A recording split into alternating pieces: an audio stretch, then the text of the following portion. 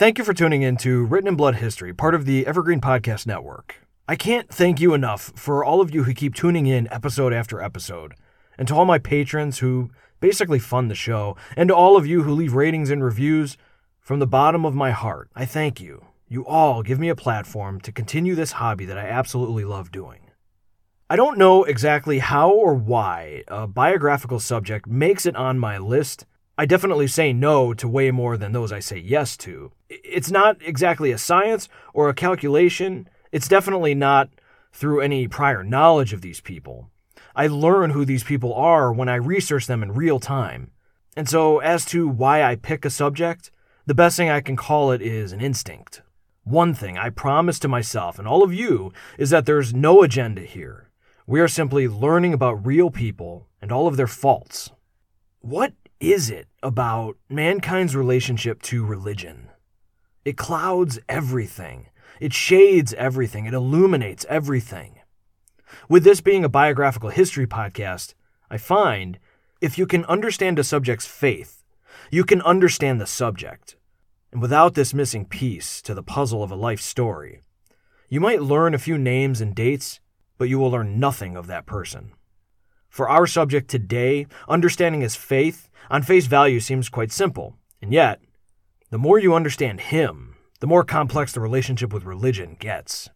The story of this man's life is very much the clash of Christianity and paganism, and woe to our subject for being caught on the edge of both. For his complexity and his personal tragedies, his demons and his virtues, his attempt to be one of the greatest agents for change, and yet, in the end, changing nothing. This subject is truly one of my favorite people in all of history.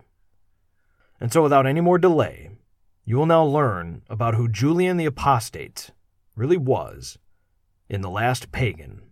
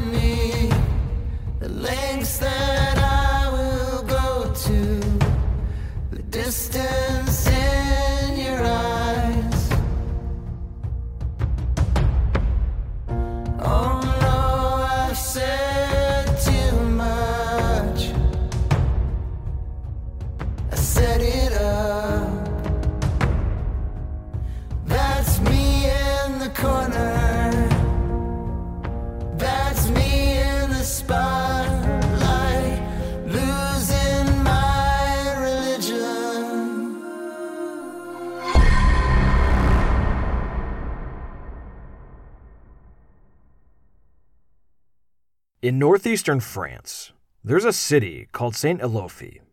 It takes its name from an ancient saint of the early Catholic Church named Saint Eliphas, or Saint Eliphas, depending on who you ask. Saint Eliphas is famous not for being one of the many people in this period who converted throngs of souls into the Church of Christ, but he is more famous for the way he died.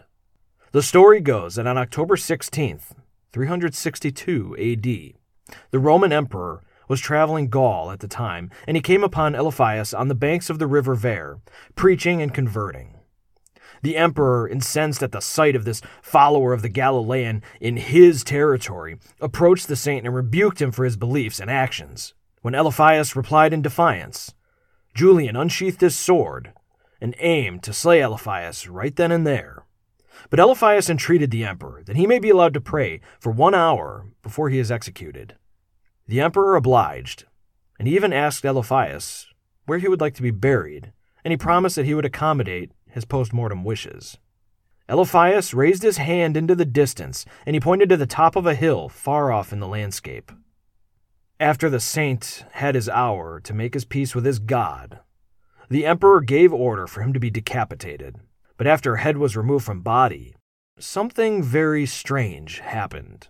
Seeing a body quiver and shake after such a violent trauma was probably a usual sight for the Roman soldiers present for the occasion. But they knew something totally out of the ordinary was taking place when Eliphaius' headless corpse began bringing itself to its feet. Once erect, it knelt down and lifted up its own recently removed head. And the saint, with his head tucked in his arms like a football, then walked himself to the top of the hill where he had requested to be buried, and finally laid down to rest for good. Now, in passion stories from the cults of early Catholic saints, there are a lot of rather unbelievable tales. Those aside, this story of St. Eliphaius is rife with historical inaccuracies, not the least of which is that the Roman emperor at the time was not in modern-day France, but in Antioch. But there's something more critical amiss here, something a bit wrong with the personality of the Roman emperor in this tale. For though he hated Christians, he was not known to kill them, which makes him particularly unique when compared to his predecessors who, from time to time, massacred Christians in droves. What makes his emperor even more unique is that he's also a baptized Christian, albeit one who ultimately rejected his faith. For you see, his uncle was Constantine the Great, the first Roman emperor to be baptized. Constantine's nephew, the one who supposedly had Eliphaius killed, should have been the third Christian emperor, but he was altogether something quite different.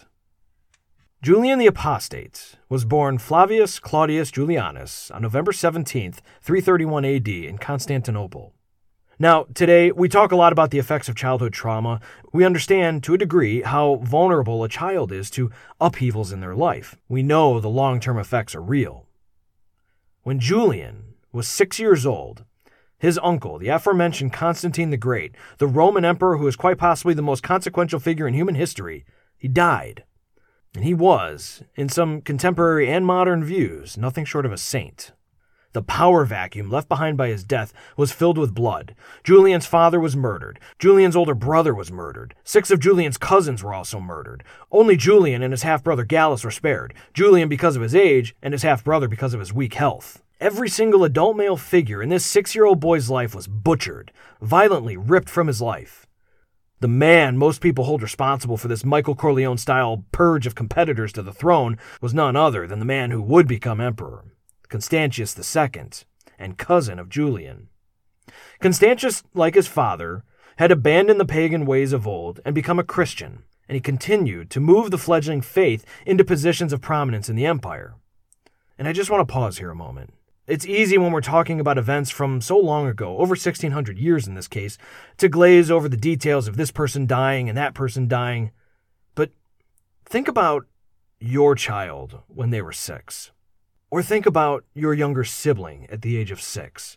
Think about your nephew or your niece or yourself. Think about the innocence that is a 6-year-old.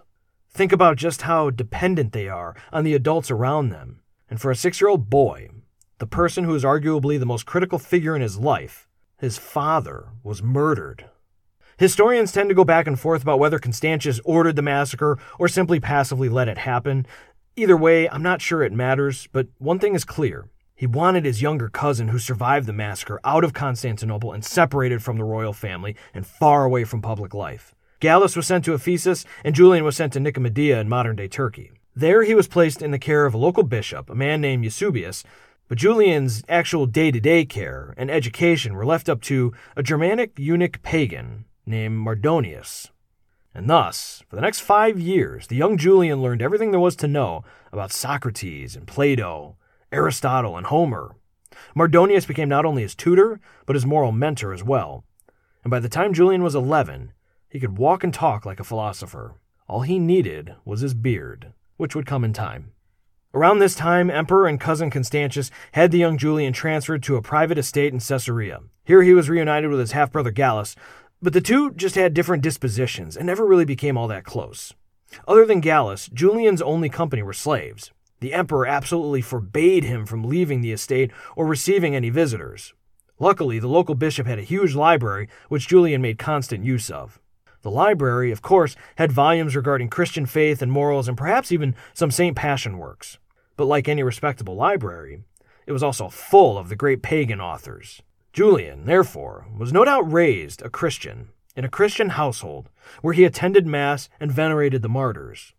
But he was likewise supplying himself with an alternate education in a more nostalgic faith, The faith of his fathers, you might say.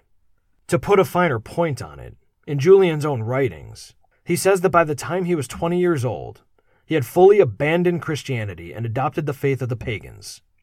As the young man grew in body and mind, his cousin the emperor loosened the travel restrictions placed on him, and as he traveled the Near Eastern part of the empire, he devoted himself to the study of rhetoric and Neoplatonic philosophy. He even befriended a couple philosophers named Maximus and Priscus. Maximus, in particular, was influential on Julian. He talked with the young man about the link between philosophy and mysticism, and how through philosophy one could influence the gods and divine the future. Although many historians see Maximus as nothing more than a con man, and few really regard him as an authentic philosopher. Nonetheless, Julian held Maximus in high regard. He personally credits Maximus with showing him how only the ways of the old gods could lead to true happiness. And so, for this young Christian noble, his apostasy had begun, though it wasn't yet public. By 354, Julian's half-brother Gallus was made Caesar, which, at this time in the emperor, was short of the title of Augustus, which was reserved for his cousin Constantius. At its base level, a Caesar still reported to an Augustus. But Gallus had fallen out of favor with his uncle. Rumors of mismanagement and corruption on the part of Gallus had reached the emperor, and so Constantius allegedly had him killed. Though the history is a bit foggy on exactly how this went down, the story is he recalled Gallus back to Constantinople and had him executed during his journey. There's also evidence to suggest that Julian's life was in danger as well during this time. He was accused of disobeying the emperor and violating his house arrest orders. But allegedly, the emperor's wife, Eusebia, convinced her husband to make amends with his younger cousin. Julian then, presumably at the order of his own cousin, was sent to Athens to continue his studies. One of the problems with killing your whole extended family is you have few people to rely on when times get tough. And for Constantius, times were getting tough, especially in Gaul. Revolts from within and attacks by barbarians from without were becoming a serious threat to the territory, and he needed someone he could trust to go there and get control of things. And so after just a few weeks of studying in Athens, Constantius called on one of the only family members he had left. On November 6th, 355, Julian was appointed Caesar in Gaul by his cousin Constantius, and no one was more shocked than Julian himself. He had been preparing himself for a life of philosophy, not military conquest. By now, he even looked like a philosopher. He had grown the philosopher's beard, he dressed in the philosopher's robe, and in his own words, he described his sudden transformation, quote, "Some of them, as if they were in a barber's shop, cut off my beard and dressed me in a military cloak and transformed me into a rather laughable soldier, at least in their eyes." End quote. Constantius expected nothing more of Caesar Julian in Gaul than to simply hold the territory, and the trusted subordinates would surely keep him in check. But after arriving in Gaul in late 355, Julian proved to be an adept politician and military leader. He immediately launched a campaign against the Alemanni, the Germanic tribes that threatened the region. And he had his successes and failures on campaign, but as the war raged, Julian's military dominance became apparent. He chased the Alemanni back across the Rhine and even past it, totally subduing the troubling tribes. Julian's decisive victory was at the Battle of Argentoritatum, in which his 13,000 soldiers defeated an Alemanni tribe 3 times its size and drove them from the battlefield. And for the Romans' part, their casualties were negligible. It was Roman military tactics at their best. After the battle, and his soldiers, now fully endeared to him, proclaimed him Augustus, a title reserved for Julian's cousin alone. And Julian wisely reproached his soldiers and rejected the title. Returning from battle with his army to winter quarters in Paris, he found the local Franks to be in revolt and swiftly put them down.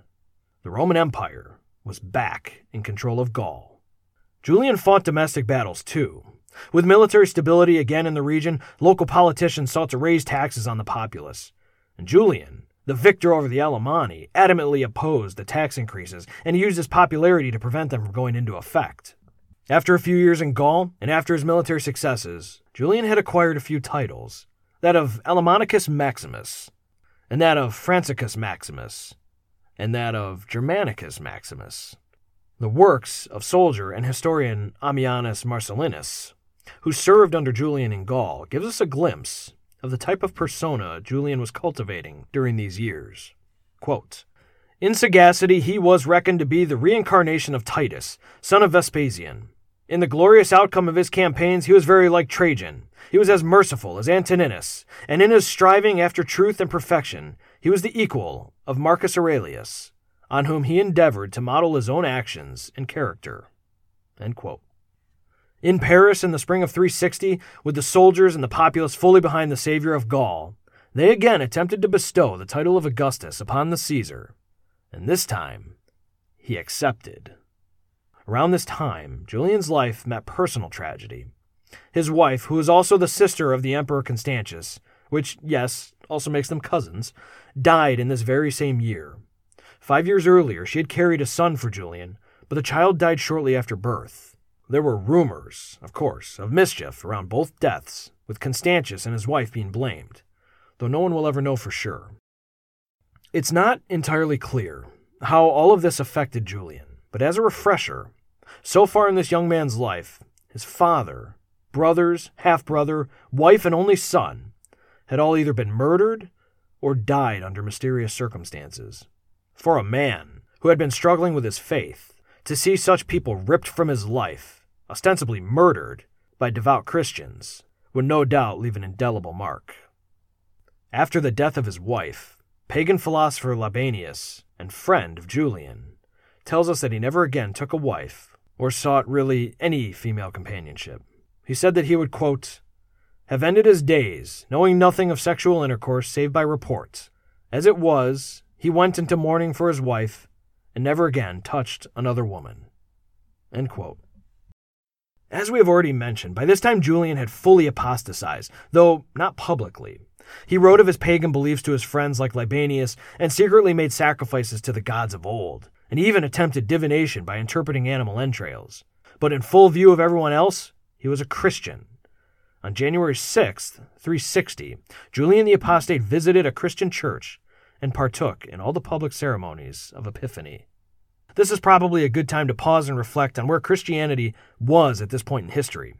It was a mere 50 years prior when Julian's uncle, Constantine the Great, attributed his victory at Milvian Bridge in Rome to the Christian god. On the eve of battle, Constantine claims to have had a vision in which he was instructed to affix the Christogram to his warriors' shields, the X and the P, which make up the first two letters of Christ in the Greek alphabet.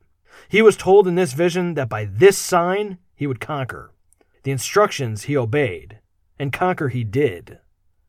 Christians were a strange breed to the traditional Romans and Greeks. Though they claimed heritage from the Jews, this new faith knew no ethnic boundaries like Judaism, and unlike Mediterranean paganism, it was far simpler in practice and procedure. Gone were the deities of every nook and cranny of life. The pantheon was suddenly replaced with the one God. Christianity had a semblance of order compared to paganism, and its followers were not insular hermits. They were everywhere, one on every corner preaching in the name of Christ. It was a dynamic faith that rolled up its sleeves and preached salvation to the destitute, the lowest and poorest. A sure mark of a common early Christian were his works of mercy. In short, the recognition of this new faith represented a complete shift in attitude from one end of the empire to the other. This newfound status was a far cry from the days of being fed to the lions for sport and burnt alive upon stakes to keep illuminated the streets of Rome. Such drastic changes were of course met with hostility. Nonetheless, Constantine's son and cousin of Julian, Constantius, was an avowed Christian, and he continued his father's legacy. There was still many holding on to the old faith during the reign of Constantius, but in just a few years, they had seen their tradition literally crumble into ruin. Statues and temples were replaced with crosses and churches. Julian, for whatever reason, had found the old faith more favorable than the new, but for the moment, he had other matters to contend with. By the end of 360 in Gaul, he was openly referring to himself as Augustus and minting coins that said the same. News of this came in the form of a letter from Julian himself that informed his cousin Constantius that the soldiers had proclaimed him Augustus. Julian asked Constantius to accept the situation as it was, but Constantius was incensed at the audacity of his pathetic cousin.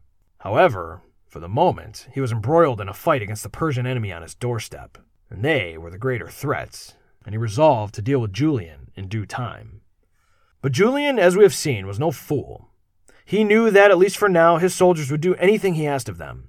He had momentum on his side, and he was inclined not to waste the opportunity. Thus, he set out to attack Constantius directly. This may at first seem like double-dealing on the part of Julian, but think back to his childhood. His cousin, the emperor, had, in Julian's estimation, ordered the execution of basically his entire family, and so it's plausible that he was simply biding his time for the right moment to exact his revenge, and become sole emperor at the same time. Hearing that Julian was indeed marching his Gallic army towards Italy, Constantius was forced to abandon his Persian campaign and fight his cousin for the imperial throne. Julian split his army into 3 sections, and he sent each of them on separate paths towards Italy.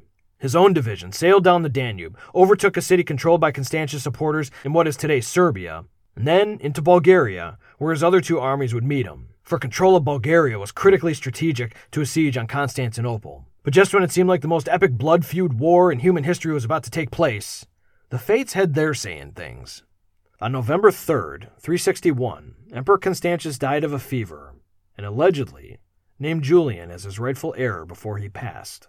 And so there it was, on December 11th, Julian walked into Constantinople as sole emperor of Rome. The first thing he did was oversee the Christian burial of his cousin, and he had him laid to rest at the Church of the Holy Apostles in Constantinople, as was his wont. After this, it was to matters of state, and without getting into the weeds too much, he undid much of the bureaucratic layers of government that proved to be a nest of corruption. He returned a substantial amount of autonomy back to the local cities and districts, and further, he reduced taxes and sweeping executive actions. He reorganized and reduced the opulent imperial household, and he attended Senate proceedings with an earnest interest, and he was insisting on being treated as first among equals. He presided over juridic disputes, met with foreign delegates, and invested in the defense and beautification of the new Rome, Constantinople. At night, Julian spent long dark hours penning letters to his friends and writing various essays, especially on his theories of paganism. In one infamous essay, he chopped down his uncle Constantine the Great by a couple of notches for not adhering to the pagan rites and honoring the ancient gods. He also, and this is critical to understanding Julian, sharply criticized his uncle for being a kind of father who would raise sons that massacre their own extended families in the name of power. He calls him a seducer, a murderer, a sacrilege, and it's a damning charge against a man venerated as a saint by the Eastern churches. Author Hans Carol Tietler says of Julian that after becoming emperor, he threw caution to the wind. Where once it was unthinkable to criticize the great Constantine, now it was Julian's modus operandum. In his own words, quote, "That on my father's side I am descended from the same stock as Constantius on his father's side is well known. Our fathers were brothers, sons of the same father, and close kinsmen as we were, how this most human emperor treated us. 6 of my cousins, and his, and my father, who was his own uncle, and also another uncle, and both of us on the father's side, and my eldest brother, he put to death without a trial." End quote. With matters of state handled to his satisfaction, it was time for Julian to begin crafting what he saw as the first half of his legacy, the reinstitution of Roman paganism. Where Constantine the Great outlawed the burning of sacrificial victims to the gods, Julian once again permitted and encouraged them. Pagan temples and altars, destroyed or fallen into disrepair, were ordered rebuilt anew. Quote, "The temples should be opened, and sacrifices brought to their altars, and the worship of the old gods restored." End quote. And he led by example. It was said that twice a day, once in the morning and once in the evening, Julian offered sacrifice.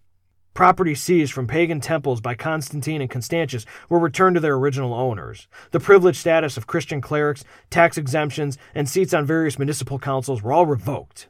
The clergy were once again regular Roman citizens. And in a move that was incendiary for all Catholics, Julian brought back the exiled bishops and priests of the outlawed heretical Arians.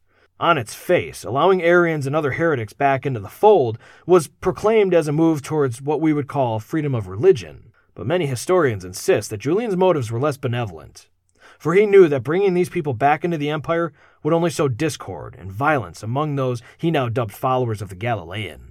Soon, the Catholics and the Arians were lynching each other's bishops in the streets. Thus begins an era in which we get to several passion cults springing up around the various saints who were said to be martyred by Julian, or at least during Julian's time. The problem is that the surviving manuscripts are dated hundreds of years later and often contain the same historical dilemma that our headless martyr at the beginning of this story had. Julian was, in most cases, nowhere near these people when they died. But also, and I think more critically, he was too smart to begin creating martyrs. He was as learned in the Christian faith as anyone, and he knew that the blood of martyrs were the seeds of faith. With each death, 1,000 more Christians would spring up to replace them. Julian's method of beating the Galileans was more cunning than the bloody ways of his predecessors. In his mind, he imagined he could simply legislate them out of existence, much in the same way that had been done to the pagans just a few years ago. So he brought back to his throne the title of Pontifex Maximus of the pagan cults. Though this title had existed before with regards to the pagan traditions, he, in effect, was establishing a new church, a pagan church, one that was to be more systematized than what had existed before. He created a new priesthood with rules prescribing the call to a pious life, the immersion in academics and philosophy, primarily Pythagoras and Plato, Aristotle, and the Stoics. This priesthood, too, of course, would carry out the duty of sacrificing to the gods, but Julian added a novelty to this pagan priesthood, something borrowed from the Christian priesthood. They would devote themselves to the poor, to the caring for the sick and the destitute. As a once practicing Christian, Julian knew firsthand the power of charity. But as I said, the reinstitution of pagan Rome was only half of what he wanted his legacy to be. The other side of his legacy was to be the conqueror of Persia, to be the one who once and for all put an end to the pesky adversary to the east. And so in the spring of 362, Julian left the city of his birth and the seat of his empire and moved his base of operations to Antioch, where he could prepare for an invasion. On his way from Constantinople to Antioch, he stopped at a famous shrine to the Mother of the Gods, where he presented a hymn that he had written for the event. And by July of 362, Julian finally reaches Antioch, where he runs into a military commander named Artemius. Artemius, it is said, had come to serve Julian in his war against the Persians, just as you would expect a loyal career military man to do. But when he finally comes upon his emperor, he finds him on a public platform, questioning two priests. And Artemius himself was a Christian, and he found he could not hold his tongue. Quote, "O Emperor, why do you so cruelly torture men who are holy and consecrated to God, and force them to abjure their own faith?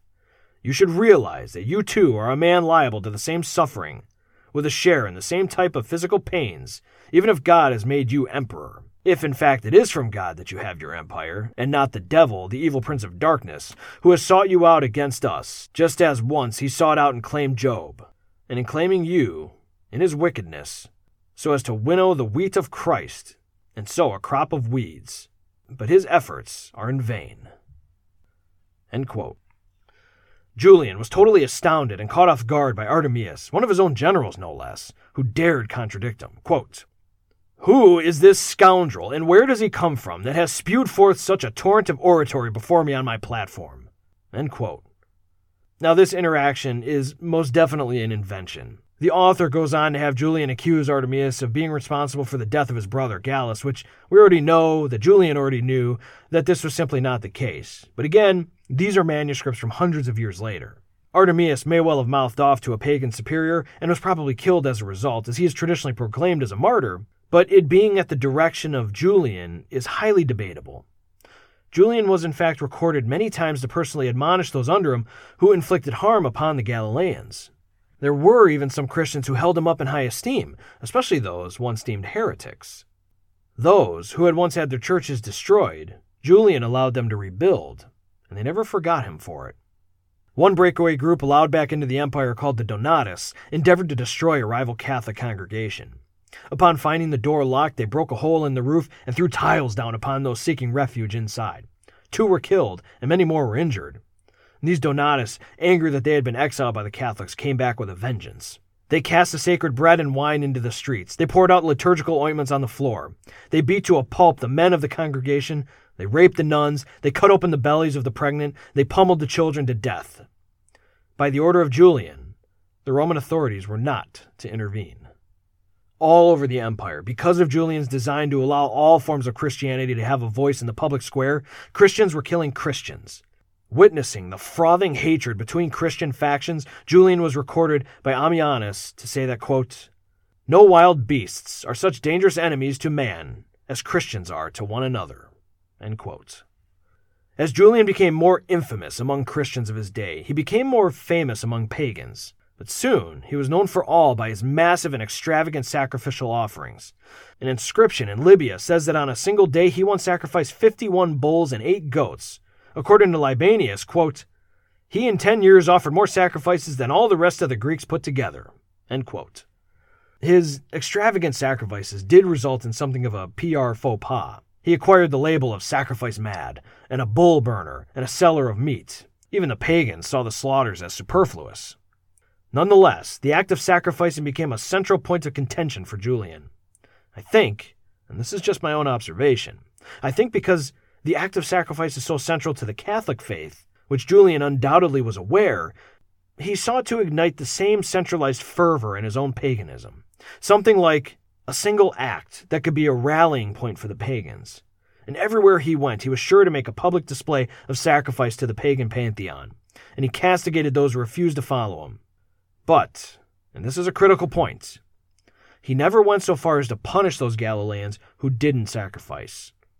Early Christian historian Sozomen says, quote, "Although Julian was anxious to advance paganism by every means, yet he deemed it the height of imprudence to employ force or vengeance against those who refused to sacrifice." End quote.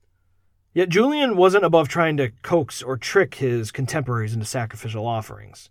One account says that when it came time for the Roman soldiers, many of whom were Christians, to collect their annual payments, they found their gold stacked on a table next to a bowl of incense. Before physically taking possession of their payment, they first had to throw some incense in a nearby fire. Most of the soldiers, totally unaware of what was taking place, basically said, okay, whatever, and they threw some incense into the fire and took their money. And then, in what I find to be a hilarious bait and switch, when these soldiers blessed their food and offered thanksgiving to God, they were called out as apostates because just moments earlier they had offered a sacrifice to the pagan gods.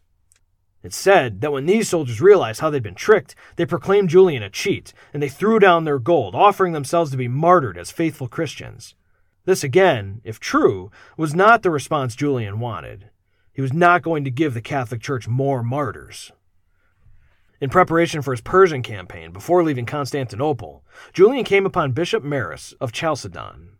Bishop Maris was blind, but when he realized he was in the presence of the Emperor of Rome, he let loose a torrent of insults. The old blind bishop called him impious, an apostate, an atheist. And Julian just laughed and reminded the old man that the God of the Galileans would never cure him of his blindness. In response, Maris began praising the Lord for taking away his sight so that he would never have to look upon Julian's impious face. Julian apparently had no rebuttal for such an insult and simply walked away in silence. Now, any other emperor of Rome might have had the bishop executed where he stood, but not Julian. For reasons already discussed, he had other ways of dealing with the Galileans. On June 17, 362, Julian issued a law while traveling through Turkey. According to the Theodosian Code, it prevented Christians from being employed as teachers throughout the entire empire.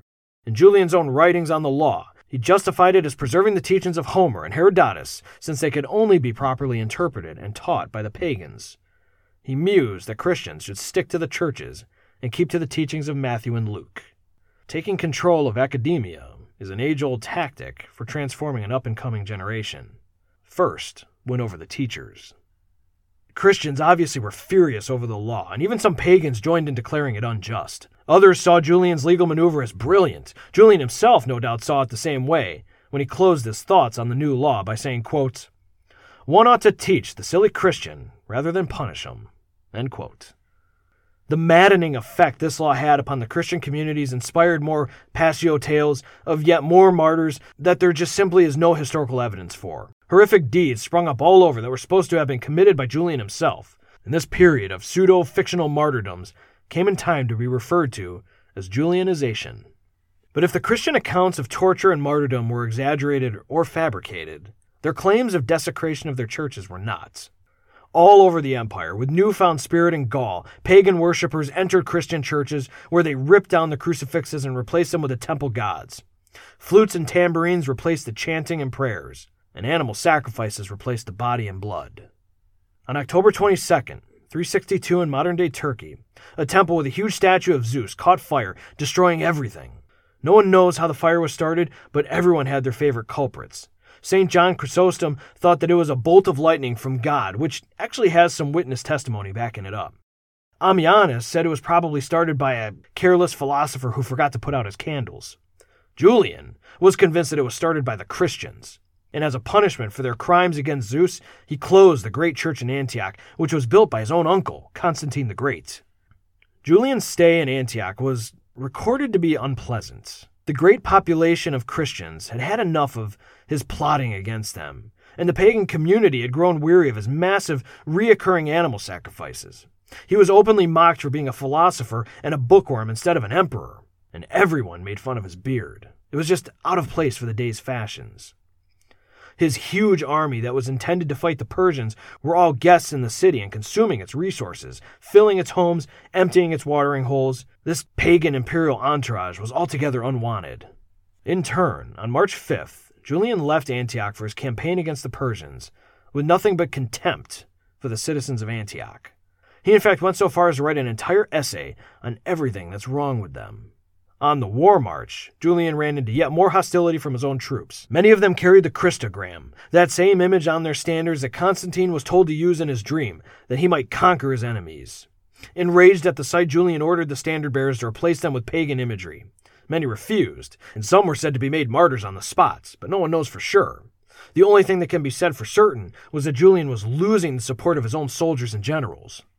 Prior to battle, reminiscent, though antithetical, to his uncle Constantine, Julian tried to entreat the gods to his side by offering sacrifices to the moon goddess, Luna. However, two omens befell Julian's army that caused concern among the pagans still loyal to him. On April 7th, according to Ammianus, they came upon a slain lion, and later, a soldier had died from being struck by a bolt of lightning. Reaching the Tigris and the heart of Persia, Julian began conquering smaller cities. But at the Battle of Samarra, near modern-day Baghdad, Julian's army came under attack, and supposedly, in haste, Julian grabbed his sword but failed to don any mail. With his army taken by surprise, Julian allegedly threw himself into the melee, where he received a wound that punctured his intestines and his liver. And he lived, hemorrhaging, for 3 days. On the 3rd day, his body finally failed him. Immediately, murmurs of an assassination plot by Christian contemporaries rose up from inside his own army. And it's not that far-fetched to think that a Roman emperor who made so many enemies would be assassinated. And let's face it, Roman emperors have a long and noble tradition of being assassinated.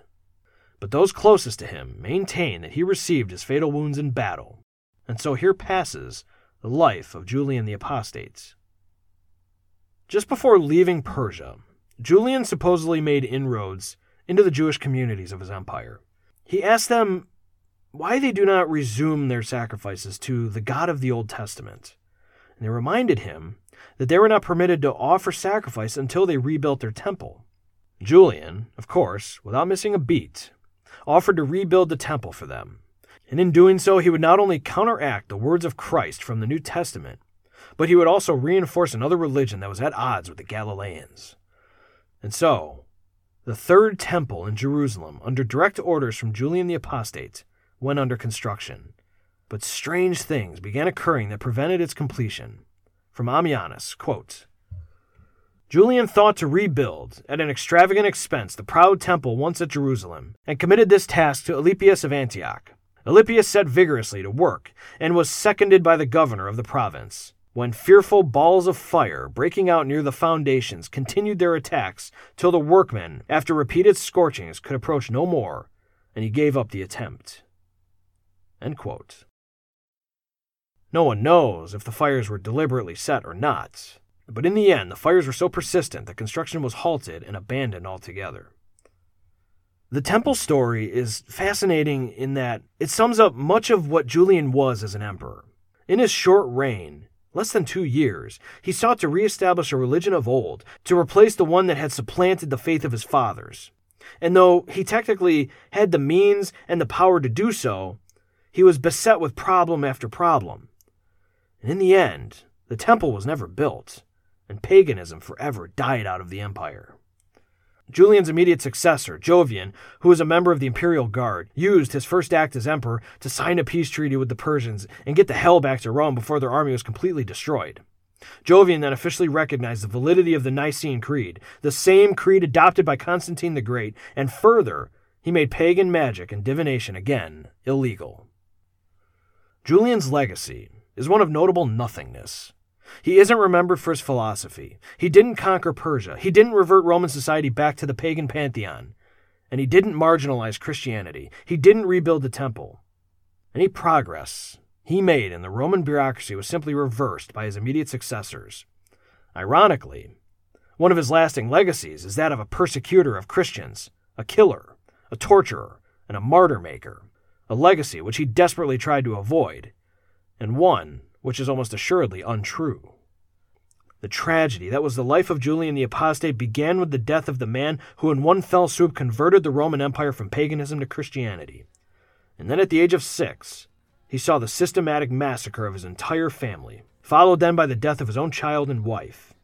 His apostasy, the loss of his religion, is perhaps a result of his circumstance. He recognized it himself in his 20s, but the seeds were sown far earlier. As Julian lay in bed dying, his friends tell of him attempting to die a philosopher's death, reminiscent of Socrates, where one discourses on the meaning of life and the immortality of the soul as they slowly lose consciousness.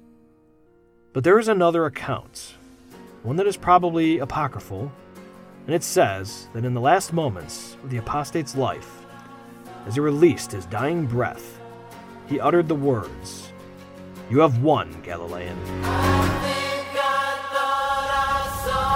Consider this, the hint of the century. Consider this, the slip that brought me to my knees. That was just a dream. I thought I saw was just a dream. That was just a dream, just a dream. That's me in the corner. That's me in the spotlight, losing my religion, trying to keep an eye on you, and I don't know if I can do it. Oh no, I've said too much. I haven't said enough.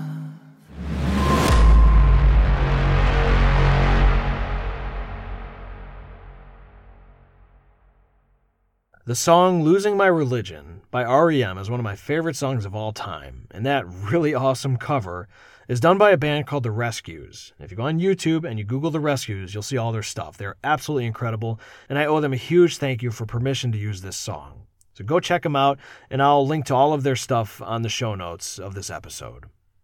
I also need to give a shout out, of course, as always, to my kid sister Courtney for the incredible cover art she does with this show. If you are in need of freelance work, you can go to cjdejulius.myportfolio.com. If you want to get a hold of me, you can shoot me an email at steven.dejulius@gmail.com, or you can go to the show Facebook page. Just go to Facebook and type in Written in Blood History, you'll find me. Or my Twitter handle is @sdejulius. I'd love to hear from you guys, and as always, I love talking history. And if you have a moment, I would certainly appreciate a rating or review wherever you listen. Those rating and reviews, they do something to the algorithm that bump podcasters' show to the top of the charts. So, again, I say this every time. I don't know how it works. All I know is that those ratings and reviews, especially 5-star reviews, really make a big difference in how we appear on those charts. So I'd appreciate it. And don't only review my podcast. Whatever podcast you listen to, give them a rating or review. We all appreciate it. If you would like to become a patron of the show and help offset the cost of research material and production costs, you can go to patreon.com/writteninblood. There you can sign up for whatever size donation works for you. Any amount is absolutely appreciated. It's the lifeblood behind the show. I hope you guys enjoyed this episode about Julian the Apostate. I think his life is absolutely fascinating. And as always, I'll be back in 2 weeks with an almost episode. We'll see you guys later. Hey, podcast listeners, I'm Paul Brandis introducing my podcast, Countdown to Dallas. It's a fascinating, in-depth look at the seemingly unconnected events that led to the assassination of President John F. Kennedy. It's based on my book of the same title. In that book and in this podcast, I go all the way back to 1939, when Lee Harvey Oswald was born into a troubled and dysfunctional family. I'll follow his transient and often violent teenage years and young adulthood, painting a fuller picture of the man who would later become Kennedy's killer.